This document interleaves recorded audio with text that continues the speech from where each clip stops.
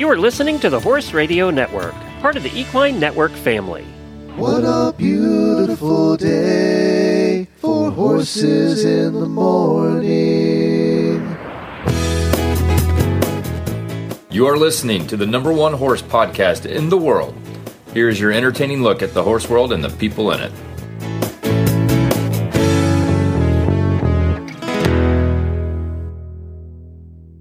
I'm Brittany Grover. And I'm Jan Westmark, and you are listening to the special monthly Sidelines magazine episode of Horses in the Morning on the Horse Radio Network for December 1st, episode 3070. Sidelines is the magazine for horse people, about horse people. Good morning, horse world. Thank you for tuning in this morning. The Sidelines magazine episode comes to you the first Thursday of every month. This month's episode is brought to you by The Perfect Distance, and author Diane May is here to tell us about it. Diane, The Perfect Distance is your most recent book. We are so excited to share it with our listeners. Tell us what it's about. Oh, great. It's a romantic suspense about a widow with 2 kids who relocates to North Carolina after her husband's death. She moves into a farmhouse next to a retired disabled Navy SEAL who rescues a lot of animals, especially horses, and they meet over one of the horses that escapes onto her property. And after a while, she realizes that he knows her husband, and he tells her that he doubts her husband died in a car accident. They proceed to investigate, and they realize that he's right, that it was a setup, and and then they start realizing that someone might be after her. And in the process, they fall in love. Oh my goodness. That sounds so exciting. It sounds like you have some horse experience too. Yes. And I weave the horses through that. I grew up a horse girl. I love horses and I love romance. So I tried in this book to kind of bring both my passions together. And my main character, Finley, had grown up also a horse person and then walked away from the horse world. And then she comes back into it through CJ, the Navy SEAL, and with helping with one of the rescued horses, and she learns about equine therapy, and so that's how I kind of weave it through the book. That's awesome. I think a lot of us can kind of identify with that as well. Where can people find The Perfect Distance? It's on Amazon, Barnes & Noble's, Amazon, and the Wild Rose Press, which is my publisher. Awesome. Just in time for Christmas too. Yeah, it would make a great stocking stuffer. And it's on sale actually now on Amazon for $4.49 for either the Kindle, which obviously is not a stocking stuffer, or the paperback. Perfect. Well, everybody make sure to go check out The Perfect Distance by Diane May. Thank you so much for joining us, Diane. Thank you for having me. Our first guest is Elyse Hart. We first featured Elyse last year with her story of overcoming addiction and addiction-induced open heart surgery with the help of horses and her family. Elyse is in the December issue of Sidelines again this year because her life has continued to be an exciting roller coaster. Both she and her horse sustained serious injuries and have worked their way back to the competition ring. All the while, Elyse has been able to maintain her sobriety, and we're excited to talk to her today. Hi, Elyse. We are so happy to have you on our podcast today. Your stories have been incredible. We had you in the magazine last year and then again this year, which is the first time to do that with anybody, but that's how special your story is. Oh, thank you so much. Thank you for having me in your magazine and talking with you guys this morning. Oh, great. Well, so we're going to start out with just asking you some questions. And my first question is probably just a little silly question, but do you have a regular job and what do you do? I do have a regular job. So I have 2 jobs. The first is more of a seasonal thing. I record people's tests at horse shows, at dressage shows. Okay. So that has been a really cool opportunity for me. I get to meet so many people. I get to watch them doing what they love, which is so funny because at dressage shows, we're like, you pay all this money to have someone judge you. And we're like, don't look at me, look away. But then they pay me to record their rides. So I do that, and it's like such a great learning opportunity for me also as a dressage rider to just see people go into the arena. You learn so much just standing there for hours and hours watching. So that's super fun. And then another position that I have, which is something that's kind of new, is one of my sponsors, Halter Ego, which is a company that sells tack and apparel and beautiful, beautiful stuff, has started to move into the wholesale space. So I'm now their vice president of wholesale accounts. Oh, so that's nice. something that we just started. Yeah, I'm really excited about that. Oh, that's great. Well, so you have a fascinating story all the way around, but also I don't know how you met your husband. And did he like horses? Did he know about horses before he met you? Did he know what he was getting into? So the long and short answer to that question is no. He did not know that he married. Like, I was like a hibernating horse girl at the time that we had met. So, I had horses like through my life, as you read in both of the articles. And I actually met him in AA, which is, the 12-step program. Right. And we were asked to speak on a panel where you go into a detox center and you share your story. And our friend that was running the panel kind of was setting us up on a blind date and said to Mike, like, "Oh, will you come speak on my panel?" And he was like, "No, I'm going to go to the gym." And he was like, "Well, Elyse is going to be there." And he's like, "Okay, I'll come." And so that was it. And that's why I always say, be of service in AA. You never know. You might meet your husband. But yeah, so we met, and, because I had open heart surgery within the first few months that we had been together, and I was on blood thinners and like newly sober, I hadn't really tapped back into the horses. Right. And his aunt was a devout horse girl. And so she tried to get him into it. He is very allergic to horses. No way. Yeah. We have people that their spouse is allergic to horses, or they are. It's so weird. And like literally when we did the photo shoot, he had to take Benadryl. Like he's so allergic to horses. So when you come home from the barn, do you have to like take your clothes off and put them in the washing machine? I do. Yeah. I do. Yeah. Yeah. So no, he did not know. He was just like, "Oh my gosh, I got for a crazy horse girl." But, he knows now that is like my thing. And I'm so lucky to have him as like my biggest dream booster in that regard. Oh, that's awesome. You know what? That's funny that you call it a hibernating horse girl, because that's actually what I am right now with Jerry, who I just married 14 months ago. Like, he knows I used to have a horse farm, and obviously he knows about Sidelines, but there's no actual real horses present. And I think he would flip out. Yeah, no, it's a lot. They take up a lot of your time. They sure do. They sure do. Sure. And now you guys have a son who's absolutely adorable, Jackson. How old is he? Oh, thank you. Jackson is 3 years old. He is like the light of my life. He is so much fun to have around. He is obsessed with horses.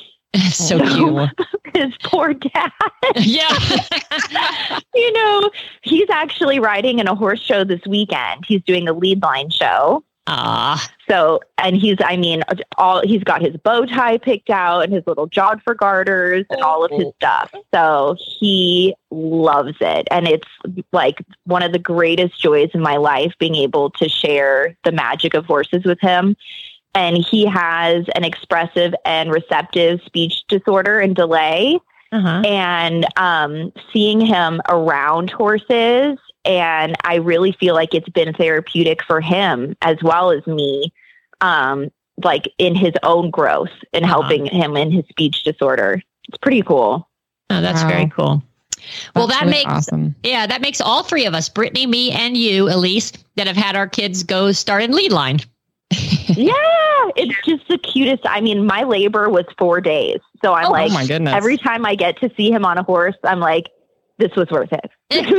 Wow. This was worth it. So cute. They're so fun at that age. A lot of when I had my Aurora, she was 2 and everybody, there's the terrible 2s but she was great. And they're like, "Oh, just wait. It's 3. It's actually 3." And then she was 3 and she was just so much fun. I was like, I don't know what people are talking about there. Now that she's 4, I think finally that little rebellious streak is starting to come out a little bit, but they're so much fun at that age. I don't know why they get such a bad rap. I know. And he rides this horse that a lovely, lovely, lovely woman at our barn named Karen lets him ride.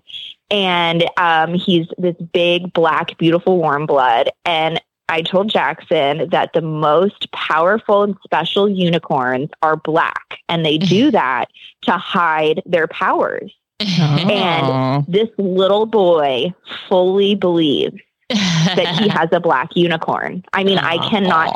And Wes, the horse's name is Wes, even has a little star like where the unicorn horn would go. And I said, that's where he took it off. And he just is like, oh my gosh, I have a black unicorn. Oh.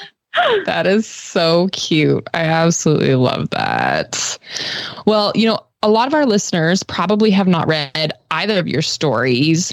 Could you tell us just a little bit about your story and your amazing life leading up to your most recent injuries? Yeah. So in a nutshell, my cliff notes are, that I was a crazed horse girl. I spent all of my time on the back of a horse until I got swallowed up by the disease of addiction, essentially. And I went to boarding school and I had my introduction to rehabs and all these things. And I cycled for probably 10 years in and out of sobriety, 30 days here, 5 days here. And I just couldn't get it together. And I got really badly into heroin addiction specifically. And I got an infection in my heart from IV drug use, which is called endocarditis. So I turned 25 in the hospital having sepsis and endocarditis, which is an infection in your heart. And they tried to treat it with antibiotics before they did surgery, but my body was just in such shock and the antibiotics were not working. I had a vegetation on my heart. And they were worried it was going to break off and go to my brainstem. And so they did my first surgery while I was still septic. Wow. And I got sober and I met my husband. Well, even after that, actually, I still used, I think, a time or two. And that is just a testament of how crazy this disease is. Like, I wanted sobriety so badly and I could not do it. And so I got sober. I met my husband. I got back into the horses. We have a son. And, the power of being able to wake up every day and not feel enslaved to a substance and the freedom that comes with that has been extremely life-altering for me.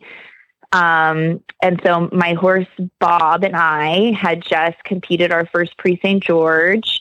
And 2 weeks after that, he got cast. And we were told that we were very lucky to be planning a rehab rather than a euthanasia because his injuries were pretty substantial. And then a month after that, I got kicked in the stomach by a horse and I had a laceration of the splenic vein and a partially collapsed rib, partially collapsed lung and a rib fracture and internal bleeding. And my pancreas was in two pieces. I was just a mess. And so this, coming out of all of this, I was so confused because I was like, I thought this is what I was supposed to be doing. And I had gotten so much healing from the horses, and like just feeling like this was my path. And I was like, why is this happening to me and my horse? It just really confused me, what the lesson was here and what the action was supposed to be. And I developed pretty severe PTSD and I was just afraid of bad things happening all the time. And it came to a point that I just had to push through it. I think that so many people just in the human condition, right? Like we've had COVID and all of these things that have been so isolating for us. Right. And it's like, you really have to push through regardless of what you think you're going to find on the other side, even if you don't want to. And even if you're terrified, what I was taught is contrary action, which is doing the opposite of what you want to do. And I have found so much growth in that. And so now, my horse Bob and I are, back in the ring doing our thing. And we got to compete at our Region 7 championships. And we were 8th in our region, which was pretty exciting considering that we had spent, the 9 months before that thinking that he was going to be unrideable and I was never going to be able to ride. Right. So I'm really inspired to no end by the possibility of life and the support that I've had to get through. Oh, that's amazing.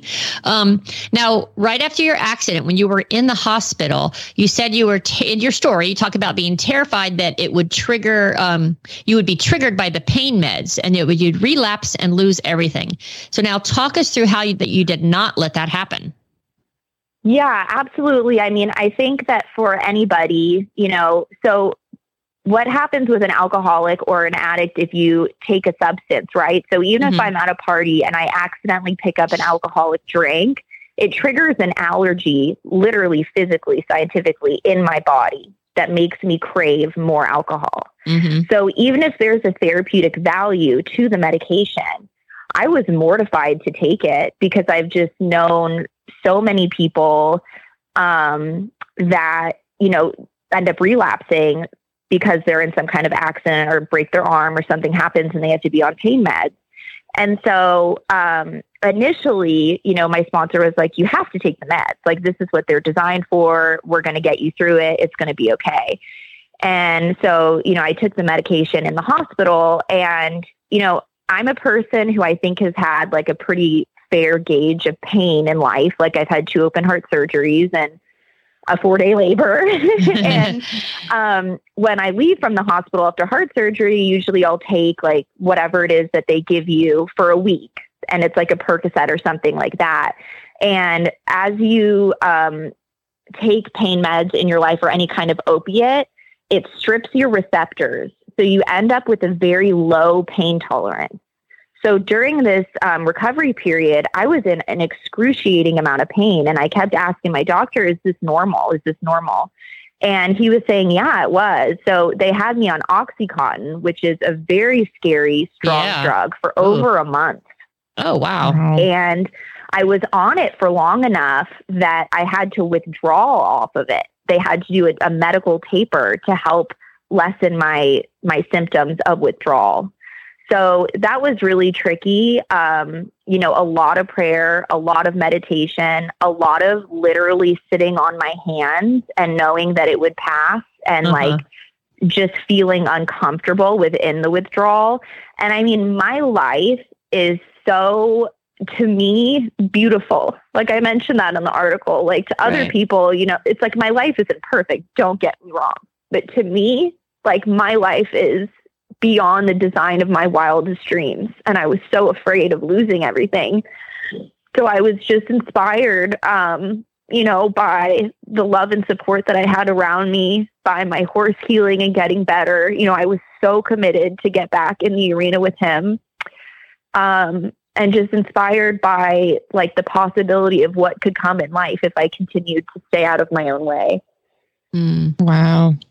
How did you hold on to hope with so much, not only fear of losing, everything that you had built, but like you said, you had PTSD, and I'm somebody who struggles and has struggled with anxiety. And so I know that feeling, especially when you have a family, right? Like families make our lives so much better, but that's also that many more people that stuff could hypothetically happen to. Exactly. So how did you and how do you hold on to that hope for the good things that life can bring rather than, succumbing to the fear of the bad things that can and clearly sometimes do happen?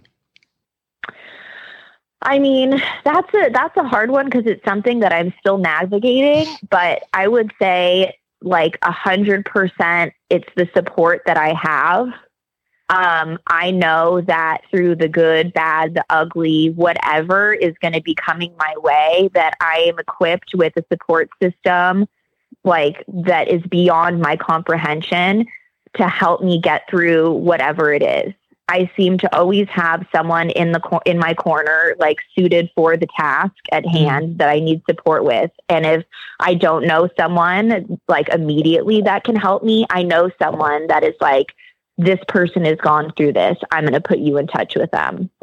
And I really feel so blessed that so many people in my life, including you guys, are willing to shine light on my story, because it just broadens my network of support, and the amount of people that are willing to want to be part of my story and help me. And just the fact that I've been sober 7 years and how much my life has changed, I can only imagine if I continue to stay out of my way, like what will happen.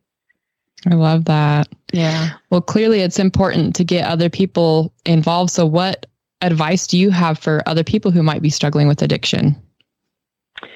I mean, it's so hard, I think, especially with COVID, right? This disease is so isolating. It wants you to, and even when you get any kind of sobriety, right? Like, this disease will trick you into thinking you have this thing beat and you can have a drink in moderation. Like, it's been 7 years.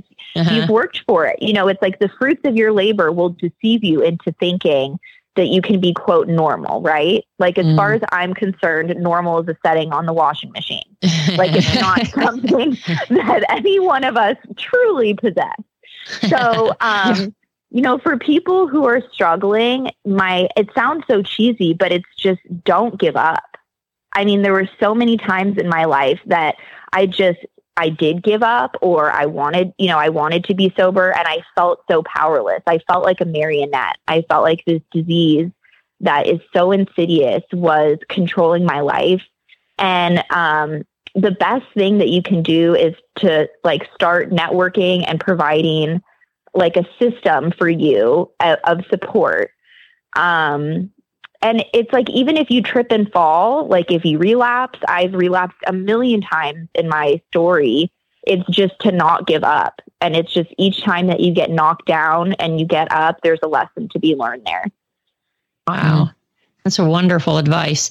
Well, now, do you still go to regular rehab meetings? When COVID started and things started going online, my husband and I both started finding a lot of different modalities for helping with our sobriety. So we do, but not nearly as much as we did in the past. For me, the horses are huge. You get the endorphins. It's good for my cardiovascular health because I need surgery every 7 years.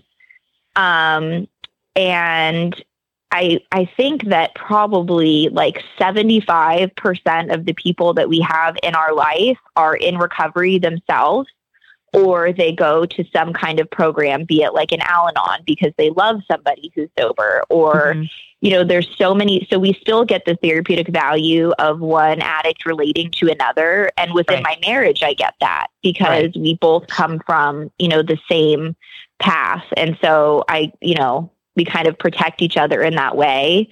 One of the other reasons why I'm so vocal about my journey is I feel like that protects me, because if I'm so vocal about it, I mean, it's such an isolating disease. And so you don't want, I don't know, like, I think that when we hide and we feel shame about these kinds of things, it makes it so much harder for the individual as well as their family to heal through it.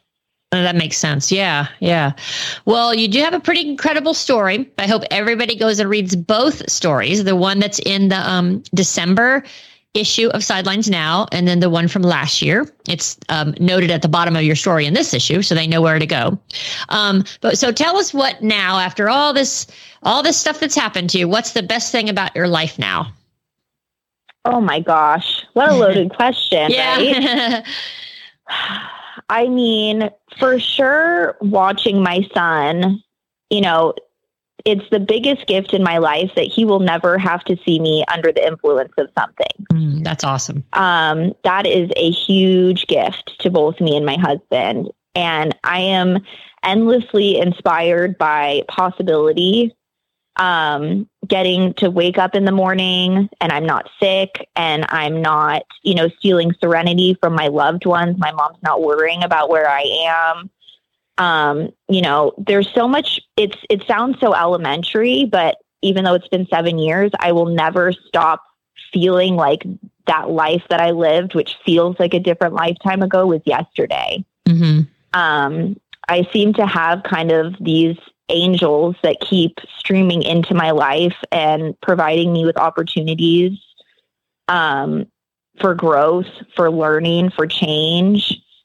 I mean, it's so hard to say what would be the best thing. I mean, and the possibility that I feel like in my heart with my career with horses, I'm so inspired by the ability to get to help others as my story gets out to people is something that I'm really, really passionate about. I'd say my long-term goal is there's so many people, like it's a huge part of my mission to help other people in sobriety, and that helps me in my sobriety. Mm-hmm. And in the future, I would love to have a foundation that I would probably call the Hart Foundation to help people who are sober fund their passions. Because I think for so many people, you know, it's like we show up late to our own life. Like we don't have a savings full of money to take that painting class or to buy that horse or whatever it is. And our families are often tapped out because they've helped put us in rehabs and different kinds of things. And I think it's so therapeutic and special to have something that is your thing in your sobriety to help you be driven to grow and change and hungry for your life. That's great. That would be an awesome thing to have. Now, Elyse, I know you have a blog. And if people need to reach out to you, maybe they need your help in, staying sober, how can they get hold of you? Absolutely. My blog is allhart.blog. And then they can also find me on ALLHART.BLOG.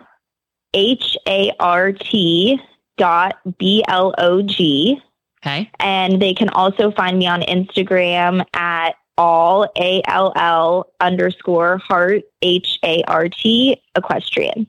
Okay, great. So if there is somebody out there listening and they feel like they really need some help, I encourage you to get a hold of Elyse because she's been through it and she certainly has a story to share with you and you can share your story with her.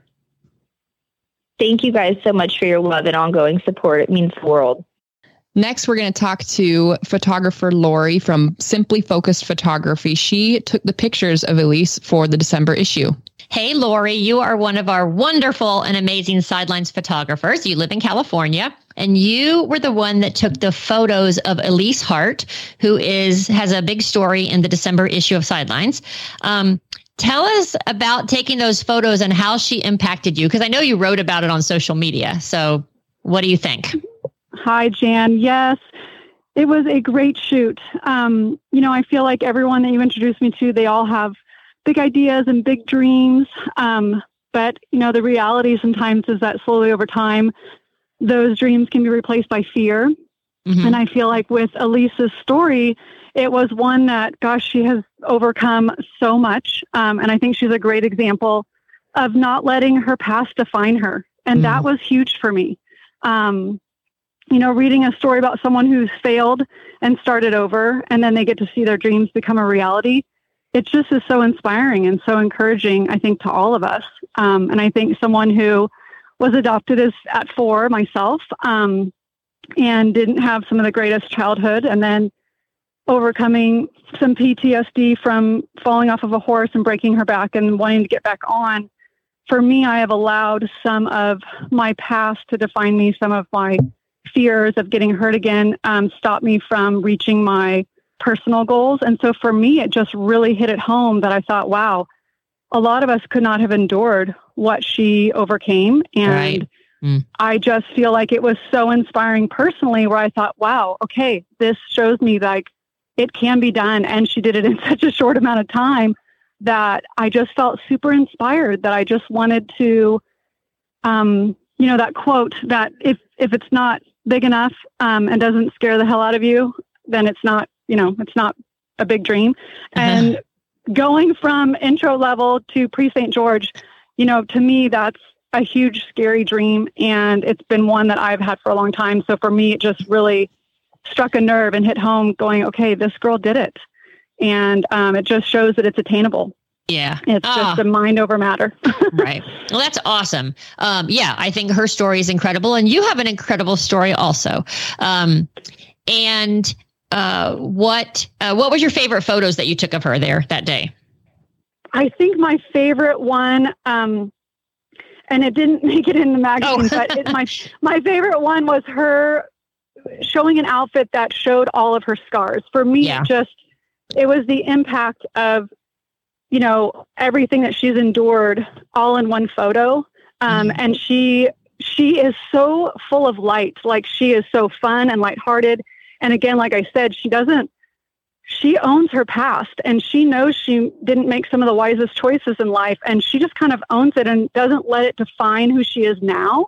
Mm-hmm. And I love that about her, and it shows in her facial expression, in the way she talks, and she's just so like happy, and it's like, yeah, that was the past, but look at me now. And I loved that about her, and seeing all those scars is like such a reminder of everything, and all of her tattoos and everything like that. So it's just one of those things where for me, that was impactful. But my favorite one, just in general, is her wearing an outfit, and she has I think it's the noseband of a bridle, as her belt. And she just has a great smile, and her and Bob really connected at that moment. And they just make a great team. Yeah. Aw.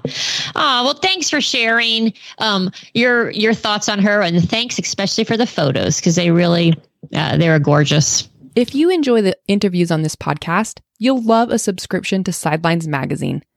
Each monthly issue is filled with inspirational and interesting stories of equestrians from all different English disciplines, along with incredible photography, equine artists, young riders, charities, and more.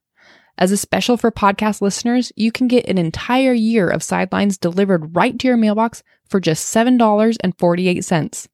That's less than lunch, and you'll enjoy some good reads all year long. Go to sidelinesmagazine.com and click Subscribe Options under Subscriptions, and enter the code HRN to get your exclusive half-off price.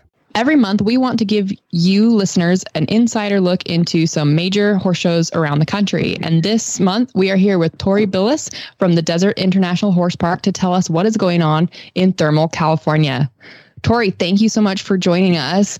Tell us a little bit about Desert International Horse Park. Well, thank you so much for having me. I am here in the desert right now, and it could not be a more beautiful place to horse show. There's so much happening here. We're underway with our 2022-2023 season. So it kicks up in the end of 2022 and lasts through March of 2023. And we have 3 pretty amazing circuits here. National Sunshine Series was the first of those, and it was just national competition, but it was one of the biggest horse shows that we've ever seen out here, and just a huge success. Everyone had so much fun. And then we're underway now with Major League Show Jumping, and at 5-star entries here, we have a 3-week horse show for Desert Holiday, and then we'll get underway with a 9-week circuit, which is the longest the circuit has ever been. Biggest circuit out here on the West Coast. Wow. You spend your time. I'm an East Coaster, and I choose to spend my winter out here. So I think it's slowly starting to emerge as one of the best horse shows in the country, and maybe even the world. Wow, I love that. What are some of the things that either as an exhibitor or as a spectator people can expect to see at Desert International Horse Park? I've not been fortunate enough yet to be an exhibitor, but I hope to one day. But as a spectator, I mean, there's nowhere better to be. The weather is absolutely perfect, so you never have to take that into consideration. It gets a little chilly sometimes at night, but I mean, just sunshine all the time. And then they really have, over the past couple of years since they purchased the property and rebranded it, they've just leveled up the quality of absolutely everything. So from the footing, they've replaced the footing in every single ring to be just the best of the best, to the hospitality, the dining is fabulous. It's really just, they take every single factor of being an exhibitor, being a trainer, a professional at this property, working out of this property. They've just leveled it up. So it really is the best it could possibly be. And they still have more to do. It's even hard to believe, as great as it is, they still have bigger plans and more to come. But really, there's really no better place for a horse to come and show, and the rider to really have a great experience. They have classes for everyone, even down to, they have the puddle jumpers at 0.65 all the way up to the 5-star show jumping this week. The big guns are going to come out this week and compete in the Major League finale. So there's something for everyone to show in, every level of horse as well, from, the 4-year-olds all the way up to the most seasoned horses, and just a comfortable place to be. They really settle in and they perform well here. Awesome. Well, that has me convinced. It's 9 degrees where I am today, and that sun sounds pretty good. Yes, and it was 9 and then felt like -1 this morning when my husband got to work. So, yeah, that sounds pretty good. That sunshine. Yeah. Where can people find the more information to start planning their trip? So our website has all the information that you would need. There's a whole spectator page. You can kind of find out how you could come watch and just experience it before you commit to, bringing your horse out here. But it also has all the information for, registering and all the Showgrounds Live information for the schedule. You can keep up on that. You can also watch every ring live on our website, which is kind of cool. We have free live streaming of every ring. So I hope that people will watch the Major League show jumping. We have our brand new, well, it's not brand new, it's a year old now, the grass field that we debuted last year for Major League, and it's a bit more mature now, so we're going to use that a total of 6 weeks this season. And honestly, I haven't been everywhere in the world yet, but it's the best grass field I've ever seen. And it's in the middle of the desert. You would never guess, but it's absolutely beautiful. I think people will say it's some of the best grass they've ever jumped on. And it just provides a beautiful backdrop and just such a nice place to be.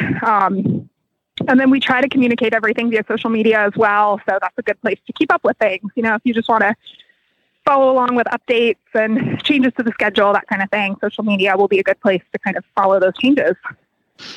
Awesome. Well, thank you so much, Tori, for introducing us to the Desert International Horse Park, and hopefully we'll see you there. Yes, I hope so. We're open to everyone. It's free to attend. Thinking of refurbishing your arena or even starting a design from scratch? Trust the experts at Wordley Martin to help create your ideal riding environment. Construction is wrapping up at Hitt's Post Time Farm in Ocala, Florida, where the Wordley Martin team transformed the Grand Prix ring, Main Hunter ring, and their corresponding warm-up arenas. With decades of international Grand Prix riding experience, Sharon Wordley and Craig Martin have overseen arena construction for Olympic show jumpers, dressage athletes, and eventers alike for more than 10 years. As Hitt's enters a new era, show manager Ryan Beals recognized the importance of providing Hitt's customers with the best possible surfaces. He noted Wordley Martin's reputation for providing an exceptionally high standard of execution made them the clear choice. The new Wordley Martin arenas will be ready for action when the 2023 Hitt's winter season kicks off. For more information about building your own Wordley Martin arena, visit wordleymartin.com. Next up, you might recognize our next guest, Alex Matz, by his last name. His father is Michael Matz, Olympic show jumper and trainer of Kentucky Derby winner Barbaro. His mother, Dee Dee Matz, has also competed as an international show jumper. Alex is following in his family's equestrian footsteps as a show jumper, and he's also the 2022 Sidelines Hot Horseman of the Year. Hi, Alex. I'm just so happy to have you on the show. You are our 2022 Hot Horseman on the cover of the December issue of Sidelines. And I know when I called you, what was your thoughts about being our Hot Horseman? I was hesitant at first, but you did a good job convincing me, Jan. And I'm excited to speak to you all. And I'm thankful that you put me on the cover. So thank you. You aren't the only person I've had to talk into doing it, so you're in good company. Everybody's a little reluctant, but it's always really nice. Once we get you on that cover, it's a beautiful picture. I'll tell you that. People love it. No, that's for sure. You guys wrote up a great article and had nice pictures, and it was a fun experience. So I'm glad you convinced me. Yeah. Oh, good.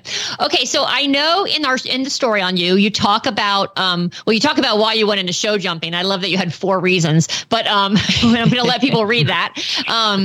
But when you did say that your dad, who, is Michael Matz, and obviously had Barbaro and was also a show jumper, Olympic show jumper for the United States. But he's into racehorses. So you started exercising racehorses. Now, I was just at Keeneland, and that's a crazy thing when you guys are exercising racehorses. Did you ever have any crazy or scary experiences?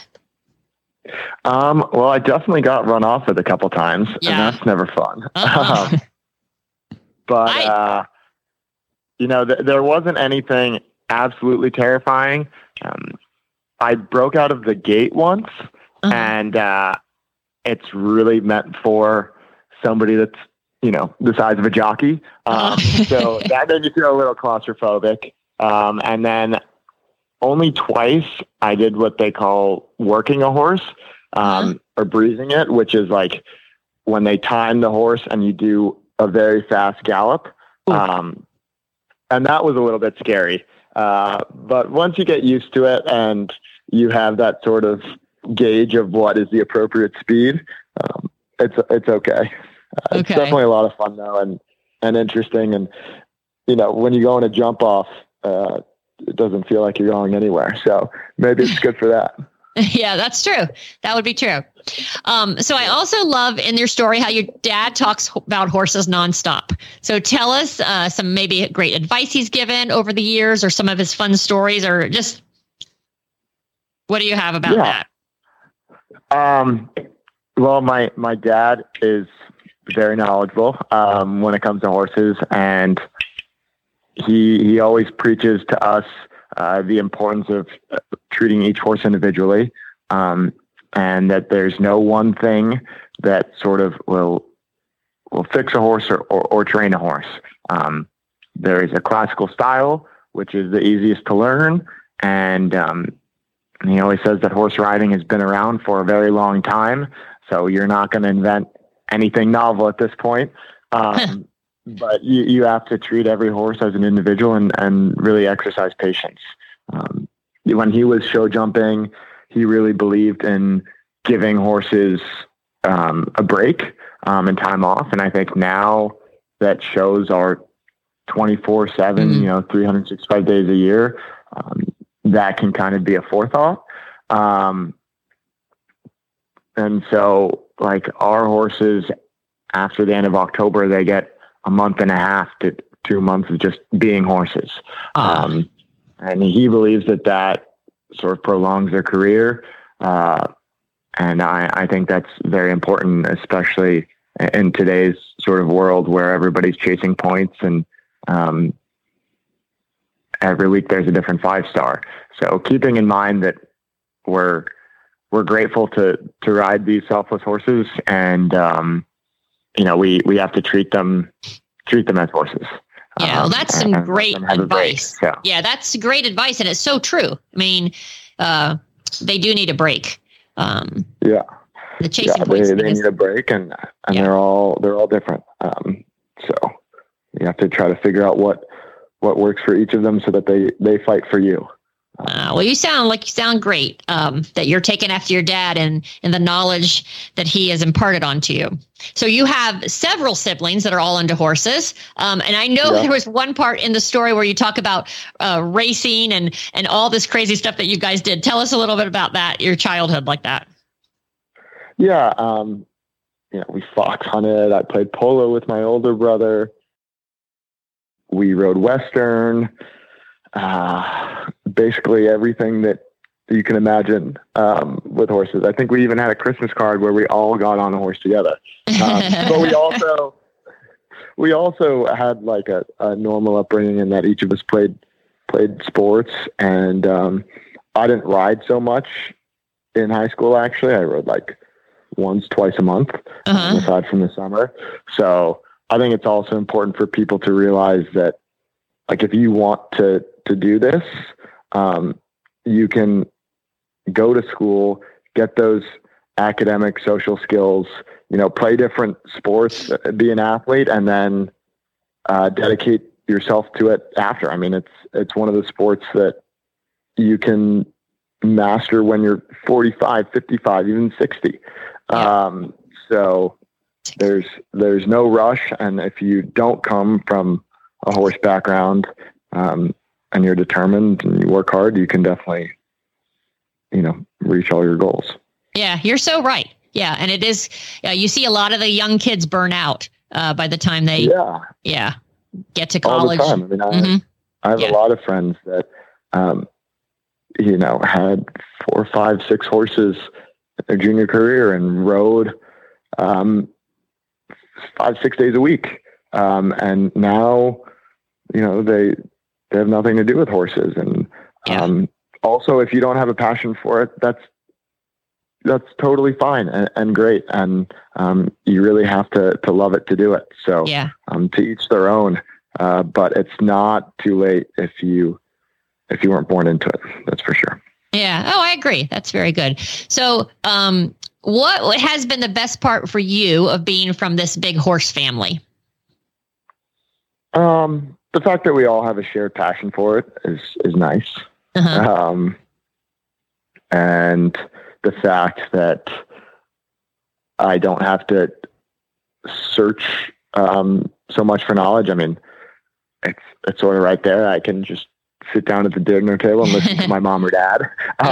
So I guess it's easy. That being said, you also have to look at other systems and how that works. But, the fact that Lucy, Robert, Arthur, my two older siblings, that they know how much work goes into it, mm-hmm. and have an appreciation for when you have a good result or you see a horse progress, that they see that and understand that. I think that's super special and brings us all closer. So. Yeah, that's really great. I love that horse family part. Now you have your own vintage farm sales now. Now, is that barn in the photos that we took in the magazine? Is it your family farm? Is it your farm? Whose farm is that? Yeah, so that's my mother's barn. Okay. And I have some horses there. I have another barn on the property that I rent from my mom. So that would be where some of my other horses are. And then the McNeil family, who have been really kind and generous to me, they have a barn about 35 minutes away in Chester Springs, where I go every day and ride their horses. So I've got horses in 3 different places, but they're all within driving distance. Ah, that's good. Now, what's your schedule for the winter shows? I'm not going to show until WEF starts. But once WEF starts, I'll make a plan for each of the horses, the older horses especially. I'll kind of aim for certain weeks, and then the younger ones and some of the newer ones we'll take it week by week. But hopefully, I'm pretty busy for most of WEF. That's awesome. Speaking of your horses, I loved getting to know more about Cashew and your relationship with him when I was lucky enough to get to interview you for the article. And how would you compare Cashew to your other horses like Ardento and Ikigai? What are their personalities like? Cashew is super social and loves to be pet, just to be touched in any shape or form. He loves treats. He's super spoiled. Ikigai is just kind of a dude that only cares about his food. He's so relaxed. Like, I go into the ring, I can jump a 1.60 course, and then he walks out and he's just looking for a treat. I mean, he doesn't even care that he's just competed, in this big class or really about anything aside from food. He's got an incredible mind. Really teachable, and just naturally talented, but he doesn't want to be cuddled all day long. He kind of wants to be left alone, and fed. And then Ardento, he is a little bit shy. He's got his person who is Martine that, takes care of him, and he loves Martine, but he's weary of others. He's also stallion, so he cares about his food. And he's a big talker. He likes to talk to everybody. So he's a little bit loud, but yeah, he's more shy and reserved compared to Ike, and especially compared to Cashew. I love that. And you and Cashew got to compete in Europe for the first time just this last year. What was that like? What was your favorite part? It was great. My favorite part was probably competing with my teammates and representing the USA. The show was also really special. I think a lot of the shows in America are great though too. What really separated that experience was being on a team and seeing how everybody rooted for each other and pulled for each other. And that atmosphere that Anne created, our chef to keep, for us to thrive and learn and grow into hopefully some more, Senior Nations Cup spots. Yeah, absolutely. I'm excited to see where you go with that in the coming years. I know you have a good collection of friends, both in and out of the horse show world. Have any of them ribbed you about being the hot horseman of the year? Oh, of course. Of course. But I was expecting it, so I was a little bit prepared. And it's part of it though, and I'm happy and honored to be chosen. So, well, good. As long as you're taking it all in stride, that's all that matters. Yeah, exactly. And are you signing copies and handing them to them when they give you a hard time? I should. That's a good idea. I haven't yet, but maybe that should be my response. That's exactly. Yeah, you want me to sign it for you? Yeah. Well, Alex, thank you so much for being our hot horseman this year. Your story is incredible. I can't wait to see what you do in the future. And thanks for being on our podcast today. Well, thank you for having me. I really appreciate it. Brittany, this has been a great day, and I just want to wish you and your family a very Merry Christmas, because that's coming right around the corner. Yes, it is. I'm so excited to get so many great ideas for stocking stuffers, like the Perfect Distance book, and also a Sideline subscription for all of my friends, especially with that special HRN half off subscription code and your friends don't even have to know that you got it half off. That's right. Well, and the best thing about having a subscription to Sidelines is it shows up in your mailbox every single month. You don't have to go searching for it at a horse show. So make sure to order that and use the code. Sidelines can be found at sidelinesmagazine.com, where you can subscribe to the Sidelines Scoop and get every new issue in your email for free. Find the links to today's guests in the show notes at horsesinthemorning.com. You can follow Horses in the Morning on Facebook. Just search for Horses in the Morning. Thanks to our sponsors, The Perfect Distance, Desert International Horse Park, and Wordley Martin. We'll see you on the sidelines.